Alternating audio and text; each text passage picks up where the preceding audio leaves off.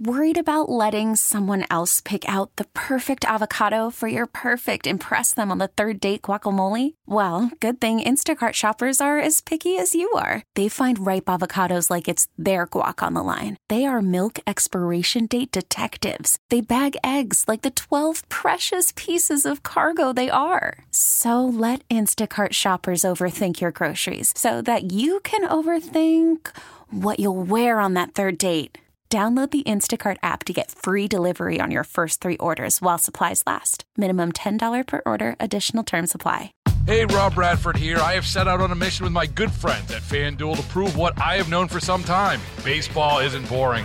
Now I have a daily podcast to prove it with some of the most notable people in the baseball world, screaming baseball isn't boring from the mountaintops, or at least agreeing to come on our show. Players, managers, GMs, and yes, even the commissioner of baseball, Rob Manfred. It has been a constant wave of baseball's most powerful voices. So join the revolution. Subscribe and soak in Baseball Isn't Boring. Listen on your Audacy app or wherever you get your podcasts. You'll be glad you did. Adam, thanks for joining us today. Live in Philly. Yes, you are live in Philadelphia with Dawn, and I'm Dawn with The Dawn Show. Hey, Adam, thank you so much for taking some time to talk to us about your show. Of course. It's one of my absolute favorite cities, and you have lots of friends and family all over Philadelphia, so it's an honor. Awesome. No, the honor's all ours. And the thing is, in Philadelphia, of course, we have classic foods. This is the food that built America. So what better place to, the birthplace of America, birthplace of, I think, the cheesesteak. But that's really, tell us about the show. I mean, that's the origins of a lot of candy, a lot of favorite foods. We just passed Valentine's Day. Give us a little glimpse of what you're going to be doing. Well, here it is. Basically, Food That Built America is peeling back the stodgy facts and figures and diving right into a really sumptuous, gorgeous history of the iconic brands and foods that truly built this country. So season 1, we did the icons, the Woodruff and Candler families building Coca-Cola, Ray Kroc and McDonald's, Hershey, Kellogg's, Reese's, M&M Mars, these Wrigley, Heinz, the people that were legitimate, just last names of people that have become juggernauts. Season 2 was more about rivalries, Coke versus Pepsi, Good Humor versus Popsicle, McDonald's and Burger King, of course. And then, I beg your pardon, season 3, we kind of did comparisons, which is sort of like maybe a yin and yang of cookies, for example, with Famous Amos compared to Mrs. Fields, or the sort of party, casual dining of TGI Fridays and Benihana. And then this season, we go even further, where we go, how many industries does the food thing touch? So we do iconic brands. The first episode on the 19th is all about breakfast. So Pop-Tarts versus Toaster Strudels, General Mills versus Kellogg's and the cereal wars. But we get into the origin of the buffalo wing. In the Flight of the Buffalo Wing on March 5th, we have episodes about how Cuervo and Smirnoff took hold in America, how sporting goods like Rawlings, Wilson, and Spalding have their links to the food industry, how even things like Henry Ford and the Model T Ford ended up championing what we now think of as the modern barbecue, or how the guy who co-created Peter Pan peanut butter, when getting screwed over by his partner, pivoted to create Skippy. So you're going to see all these really cool things that you will go, I tell everybody, you cannot and will not ever go to the supermarket and look at it the same way again. You'll learn something about a logo, you'll learn something about a brand name or a package, and your mind will be blown. Like, I'll do it right now. Little Debbie Cakes, the little girl on the package, she actually now runs the company. That's the Debbie who runs the company. That is awesome. She was the granddaughter of the founder, and that's actually her. I love it. And you mentioned, a lot of Pennsylvania. You mentioned Heinz and Hershey, a lot of Pennsylvania companies. So it actually has that local touch to it. And I love that you talk a little bit about, because I'm a chocoholic. I love the dark chocolate especially. So, and that's the thing when you're talking about the history of it. I think we can't get enough of it when you're talking about food, the history of food. There's something about it, you called it sumptuous. You're making me so hungry. I've been on the air since 6 and haven't eaten, so you're making me hungry, Adam. But I don't know. Go ahead. No, I was just saying that's, I think, the strength of the show, right? Yeah. If you just want fun, delicious food porn about donuts being made, we got you. If you want cool facts and figures, we got you. And truthfully, those recreations where we have actors playing the different roles, they're done so well, and Campbell Scott's narration is so stirring and dramatic that even I, who know the story, I'm wrapped. But I apologize. I interrupted you. Please, you were saying. No, I love it. And I think right now we're post-pandemic. People are, I don't know, the news cycle is crazy. Everything's upside down. What I love about this, and I plan to watch, I know it starts on the 19th, is that it's something that everybody can enjoy. And I think we need this escape, but at the same time, Adam, you can enjoy food without gaining the weight, because a lot of people gained the pandemic pounds. So I see this as a double win.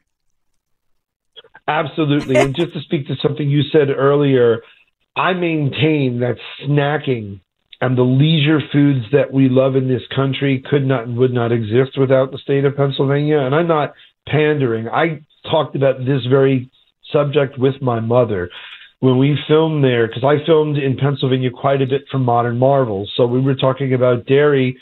We were at Turkey Hill in Lancaster, the greater Lancaster area. Cool. Lidditz is where the pretzel, as we really know it. And you think about brands like York and Utz and Hers and the Boyer Candy Company in Altoona. And you think about like Pardo's and there's just so many other brands that really have, Hershey, right? That exist in the zeitgeist of the world. Yes. That began as this thing in Pennsylvania. My God, Heinz lends his name to so much. And then to go back this has been a motivating show for me.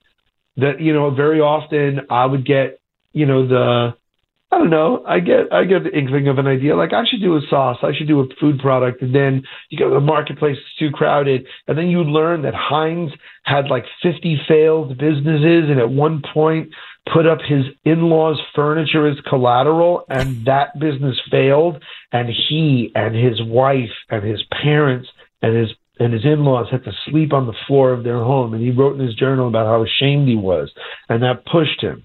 And then suddenly he created this juggernaut. And when he realized that World War was approaching, they put their products into Europe. And that's why you can't go to England.